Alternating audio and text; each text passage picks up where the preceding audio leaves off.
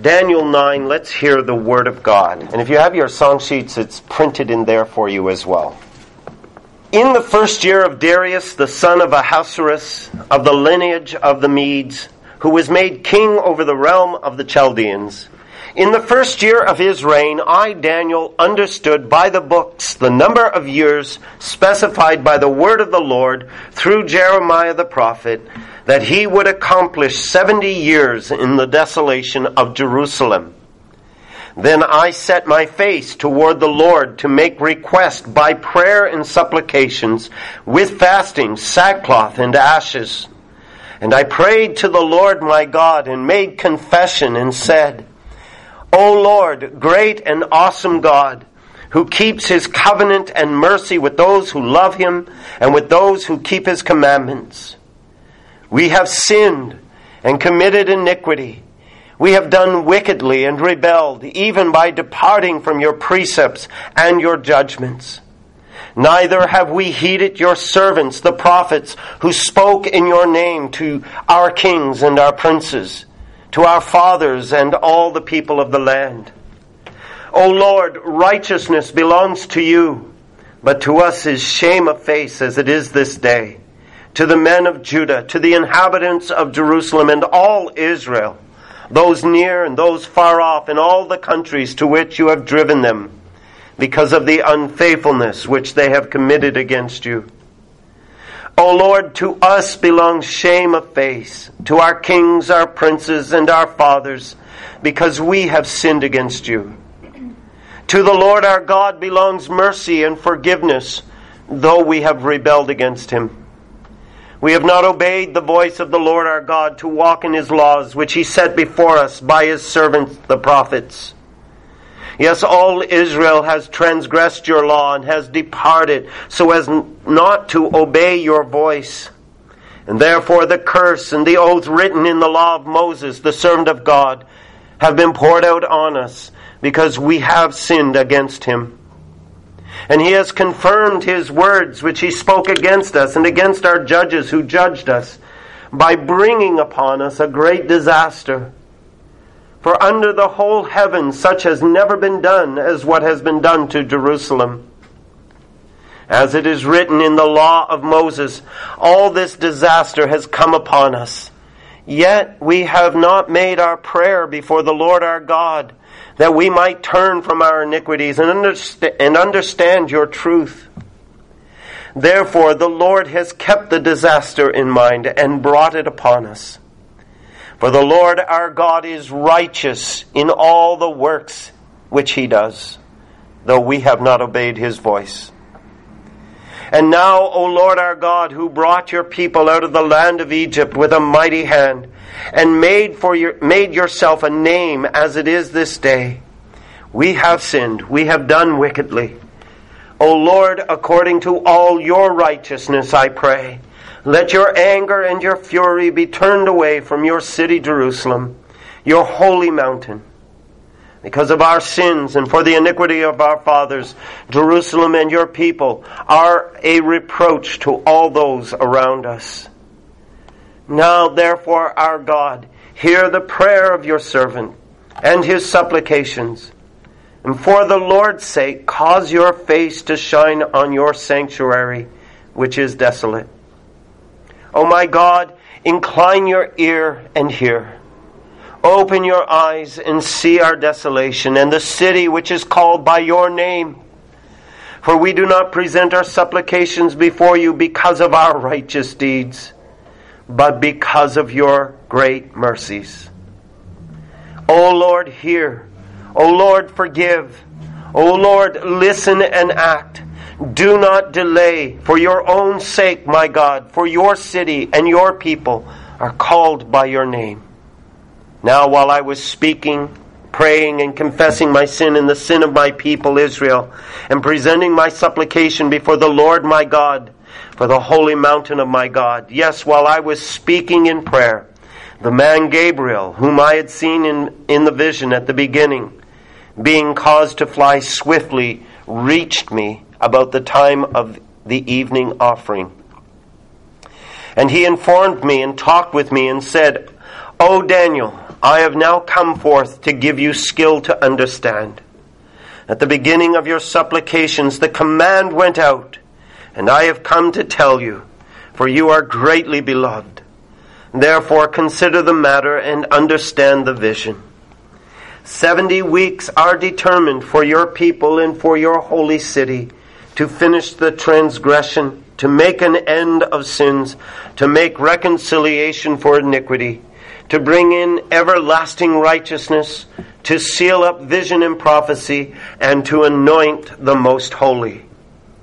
Know therefore and understand that from the going forth of the command to restore and build Jerusalem until Messiah the Prince, there shall be 7 weeks and 62 weeks. The street shall be built again, and the wall, even in troublesome times. And after 62 weeks, Messiah shall be cut off, but not for himself. And the people of the prince who is to come shall destroy the city and the sanctuary. The end of it shall be with a flood, till the end of the war desolations are determined. Then he shall confirm a covenant with many for 1 week. But in the middle of the week he shall bring an end to sacrifice and offering. And on the wings of abominations shall be one who makes desolate, even until the consummation which is determined is poured out on the desolate. Grass withers, the flower fades, God's word endures forever.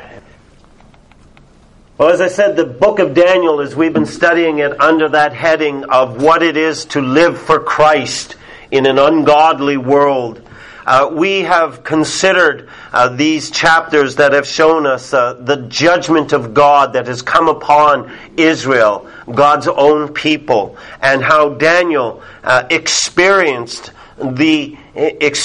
himself, though he was a beloved and righteous man, he was caught up in those judgments of God and experienced that which was against Israel. For her years of sin, for her years of transgression and wickedness, all of that decline that you read of in 1st and 2nd Kings, 1st and 2nd Chronicles.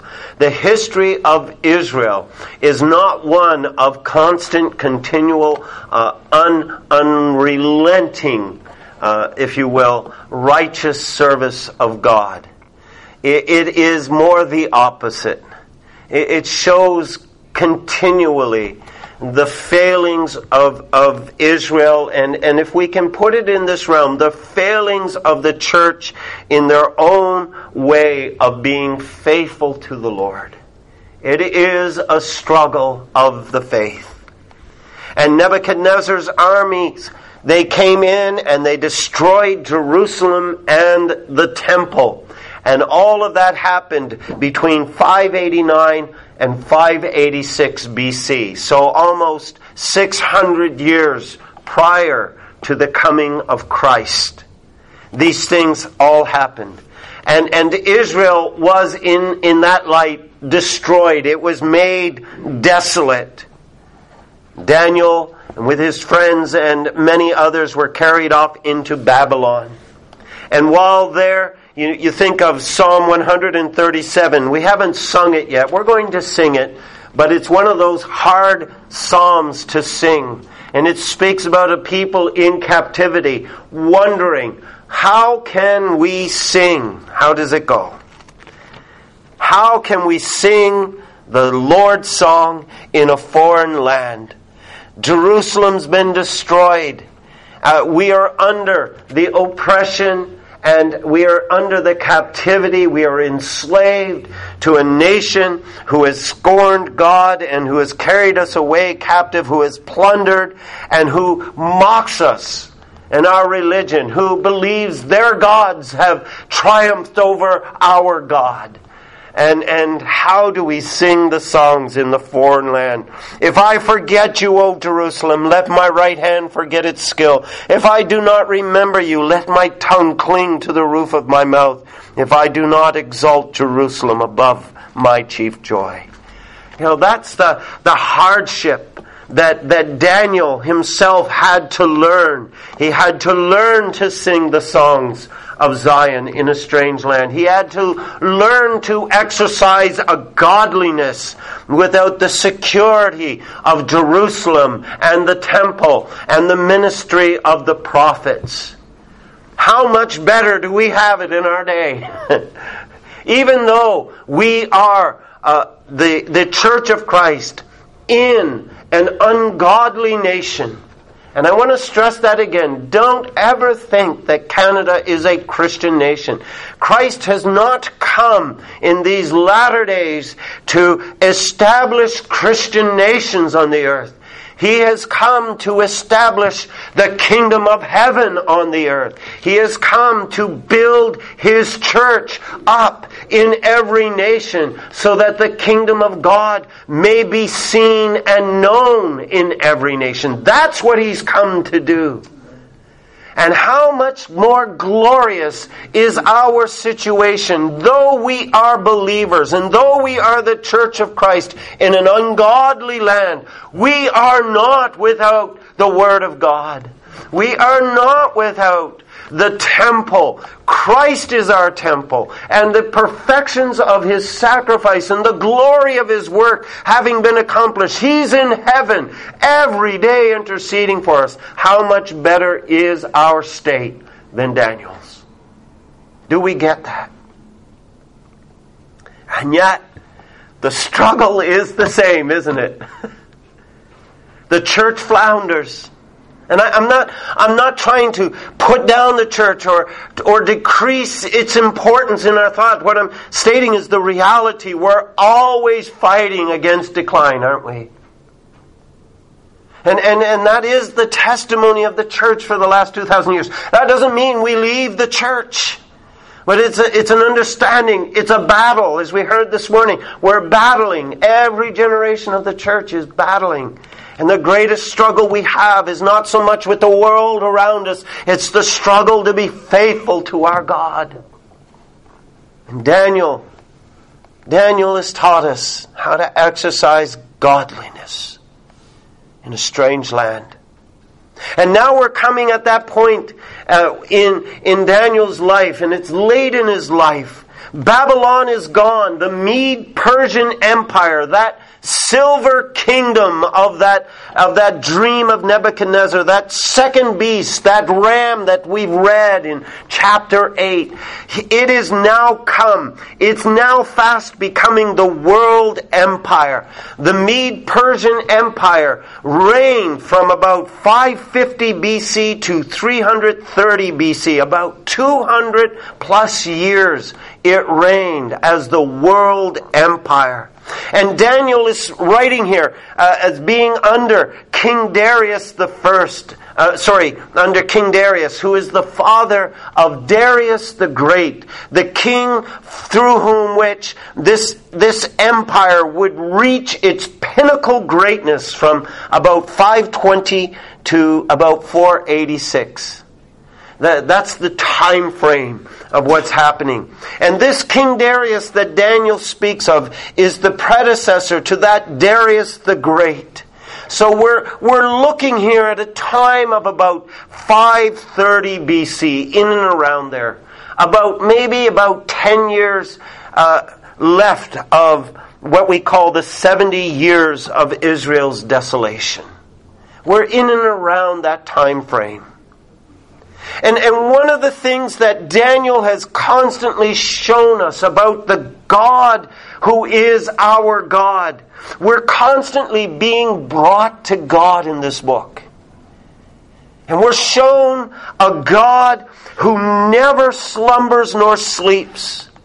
We have been constantly shown a God who is sovereignly, and I dare to say this, vigorously, not just sovereignly reigning, but He's vigorously engaged in all the affairs of all the kingdoms of men. Let us never think that God is not involved in such kingdoms of our day like China and Russia and some of those nations in Africa and those Muslim nations. Let us never think that God has just forsaken His work and His determination to subdue those kingdoms under the feet of Christ. Daniel shows us God is engaged in the pagan, godless nations of this world. And that's an encouragement to us. Daniel has been showing us, presenting the truth, that God is ever working out His purposes to establish the glory of His Son as King of Kings and Lord of Lords. And I use that phrase and that title because you don't see it so much in the English language. But this title of King Darius is exactly that title, King of Kings. You recall reading back in Daniel 6 how everyone addressed Darius? They said, "O King, live forever." Because he had assumed the title as the great King of Kings. Well, whenever man assumes such titles, who are they standing in opposition to? The Lord our God. And God is not blind to that. And I say this so that we take courage in our day. Our God is sovereignly and vigorously engaged in the affairs of the nations of this world. And Daniel presents us with that truth so that we may learn to sing the Lord's songs in a strange land, so that we may learn to experience the blessings of joy and peace that come with trusting the Lord. These are difficult times for Daniel. Daniel knows that the time of restoring Jerusalem has come. You see that in verse 2. He has been reading the prophet Jeremiah and the end of the desolations of Jerusalem. They are nearing. He knew Israel's captivity wasn't really going to end in an earthly sense. We have seen from chapter 7, chapter 8, we have seen from the vision of Nebuchadnezzar that greater desolations, greater sacrilege and blasphemy, they were going to come against the Lord. And they were going to come from the empire that would take over the Mede-Persian kingdom. The Greek empire, that bronze kingdom of that statue. The third beast, the goat that we read of in chapter 8. And then after that, a more fierce and vicious empire would come. The Roman Empire. Daniel knew that Israel was never going to be released from her captivity. that the people of God were going to be remaining in this world, though they are not of this world, under the tyranny of evil men. And yet he hoped in the Lord. He prays this prayer of hope in the Lord. And it's almost as if he's setting before God, remember what you promised to do. Come and do it, even though we don't deserve it. That's the summation of this prayer. But he did know that the end of the desolations of Israel and Jerusalem were coming. I think there is some carryover of this to our own present condition. We know that life in this world for the church is always going to be one of struggling against the evils of our time. What did Paul say in Ephesians 5? He said, how are we as God's people purpose to conduct ourselves when we understand that we are living in times of evil? We are to be redeeming the time because what? The days or this era is evil. And was Daniel just simply looking at his own generation when he says that. No, he was bringing the testimony of the church in every generation until the Lord comes. That we are ever living in days and times of evil. And where does it end? It ends with the Lord's return. It ends with the hope that the desolations that we are undergoing in this time and in these latter days is going to come to an end because the Lord is returning. And He is coming to build and establish the fullness of God's kingdom on the earth. And we have that hope before us. That is why we can labor in hope. That's why we can walk in a time of evil with a joy and a peace, guarding our hearts against the evil of our day. But in light of that, I think Peter, the Apostle Peter, asks the appropriate question. And you can find that in 2 Peter 3, verse 11. And following, he says, therefore, since we know these things are coming, what manner of people ought you to be in holy conduct and godliness as you are looking for and hastening the day of Christ? Now I'm going to stop there and ask you this question.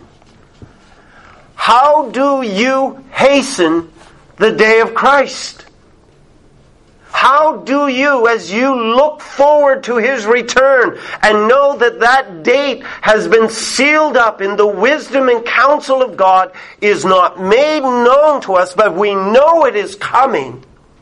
We are living in the sense that it is ever impending.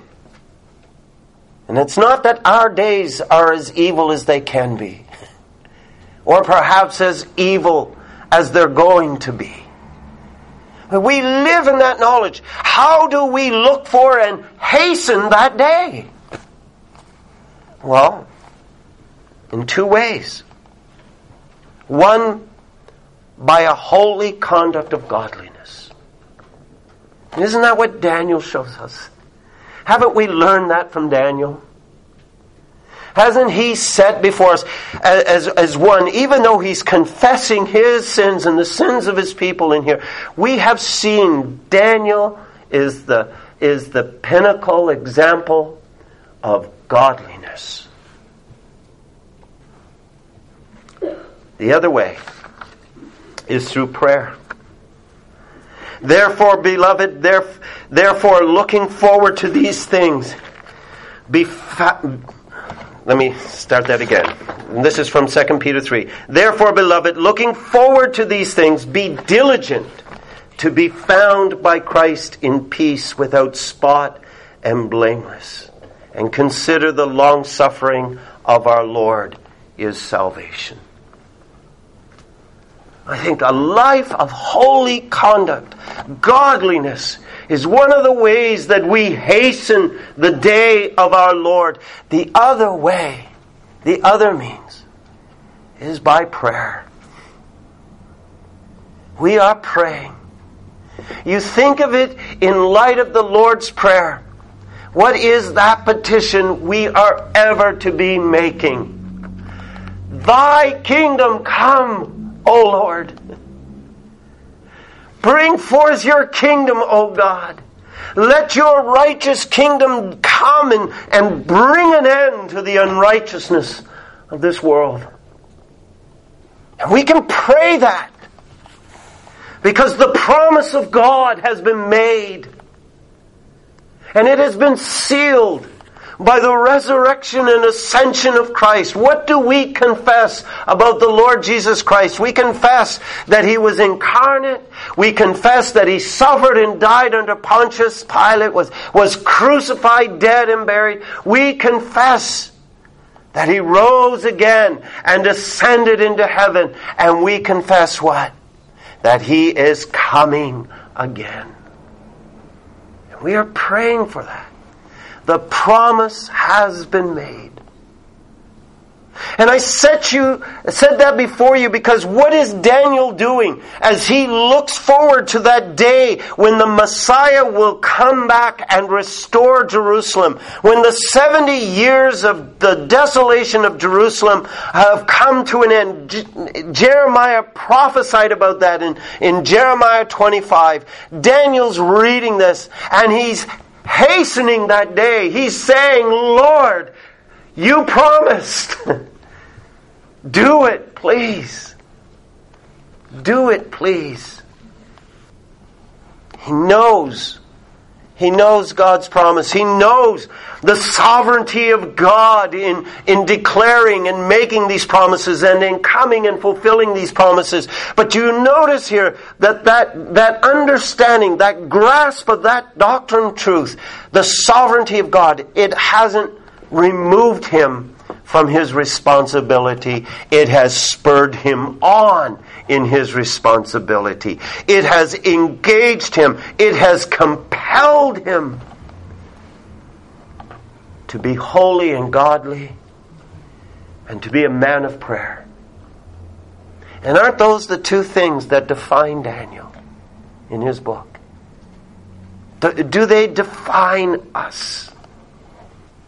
You know, one of the most, I've said this often, and I keep encouraging you, congregation, and it's not that I'm trying to guilt you into it, but you know, one of the most significant things the church can do beyond the worship of God that we experience on this, the Lord's Day, one of the most significant things the church can do, and it's shown in the New Testament time and time and time again, is to come together to pray.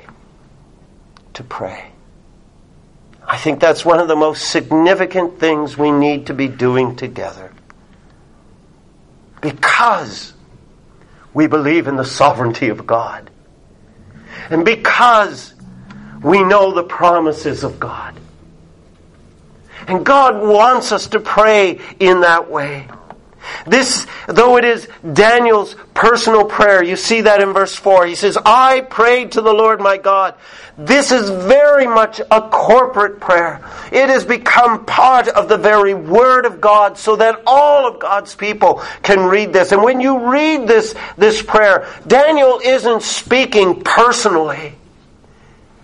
He's praying corporately. To us is the shame of face. As it is written in the law of God, all this disaster has come upon us. We have not made our prayer before the Lord our God, that we might turn from our iniquity. It's a corporate prayer. It's a corporate confession. And that's the thing about understanding and embracing the sovereignty of God. Is that we are praying, and one of the great things that this confession, this confession prayer, this prayer of repentance that Daniel is making, is that he's making it because he wants Christ to come and restore Jerusalem. Do we not want that for the church today? And in seeking Christ to come and restore Jerusalem, Daniel prays. And he prays because he knew God had spoken. He knew what God had said. You know, the basis for all prayer is seeking what the Lord has promised to do. That's why we pray. Such prayer is not about how much trust we can muster up in ourselves or about how capable we feel we are to pray with other people or how capable we feel to ask of God. Daniel, he lays before God the sins of Israel and he just says, you know what, God, we are a desperately wicked people and we don't deserve anything, but you promised. Isn't that an amazing thing to consider in this prayer? And you see, that's what prayer does. It looks to what God has spoken. prayer is faith searching the Scriptures to see what God has promised, and then it asks, it seeks, it knocks, and it does so because they knows this is God's will. Let the will of God be done. And the trust that is exercised in prayers like Daniel's, the trust that's exercised is in what God has said He will do. The prayer of faith that we are exercising is knowing God cannot lie. We're not holding Him accountable. We're believing He is a God of truth and righteousness. Daniel had read Jeremiah 25, verse 12. It will come to pass when 70 years are complete that I will punish the king of Babylon for their iniquities, and I will make it a perpetual desolation. Here's the difference. God perpetually, that is, He destroyed Babylon so that it should never rise again, but not so with Jerusalem. Isn't that encouraging? That as bad as things get within the church, God will never forsake His bride. That's the point. And thus says the Lord, after 70 years are complete at Babylon, I will visit you and perform my good word toward you and cause you to return. What a promise. Daniel believed God. He believed the sovereignty of God. You see in verse 3, he set his face toward the Lord God to make request by prayer. He believed the sovereignty of God, and it spurred him on to pray. And why is that? Because he knew that in His sovereignty that God's word is a covenant word. Look at verse 3. O Lord, great and awesome God, who keeps His covenant and mercy with those who love Him and with those who keep His commandments. Now let me ask you this. Is God's love, when you read verse 4, is God's covenant mercy and love dependent on our love for Him? And if you're sitting there saying, well, that's what it seems to be saying with those words, I want to say this. I'm not saying that we are to be slack in our love for God. I'm not saying that any measure of our disobedience is favorable in any way before God. It isn't. But is Daniel saying that? That God's covenant mercy, His covenant love toward us, is dependent on our love and obedience? No, because what does he say in the next verse? We've sinned. We've failed. We've fallen short. We are desperately wicked. We rebelled. We didn't do what we were supposed to do in our covenant relationship. But you, O God, are a covenant-keeping God. And you wonder, how can God be like that toward a rebellious, disobedient people? How can God maintain His bonded promises to us of mercy and of love?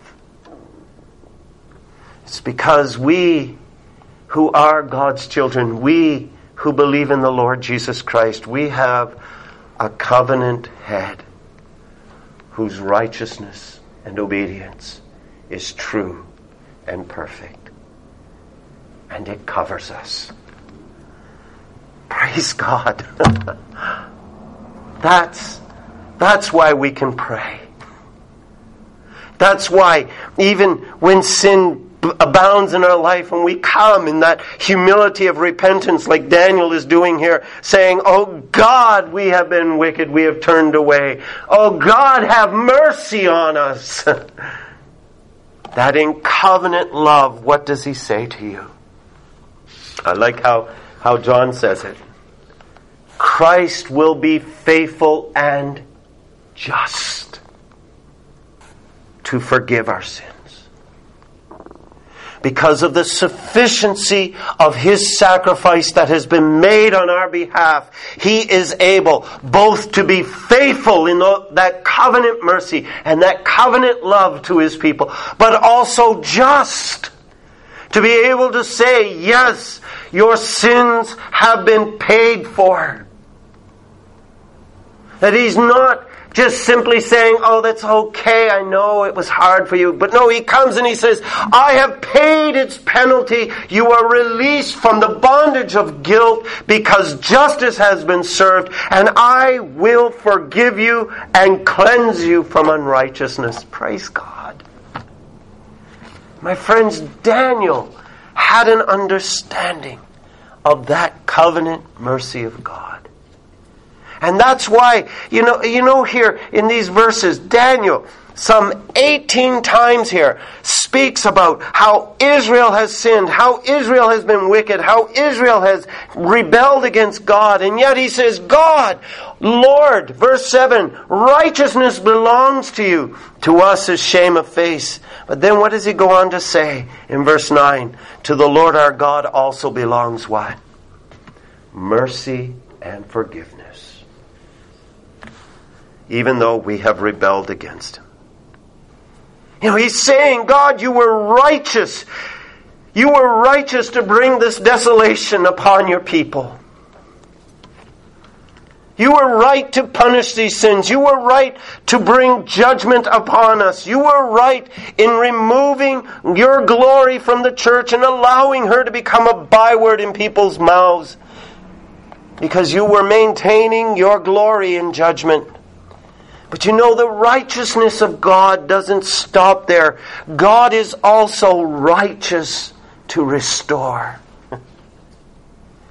God is also righteous to the brokenhearted, to the one who confesses their sins. He is righteous to restore and show mercy and forgiveness, and to restore them on the earth. What's the great promise He made in 2 Chronicles 7:14? I know many of you know it. If my people who are called by my name will humble themselves and pray and seek my face and turn from their wicked ways, then I will hear from heaven and will forgive their sin and what? Heal their land. That, my friends, is the covenant faithfulness of God. That is the gospel of righteousness from God. That is God saying, yes, I can be just toward you because my judgment has been poured out on the Lamb of God, and I will restore to you who are broken and contrite. Through my mercy, through my forgiveness, I will build you up and maintain your way on the earth. Isn't that wondrous?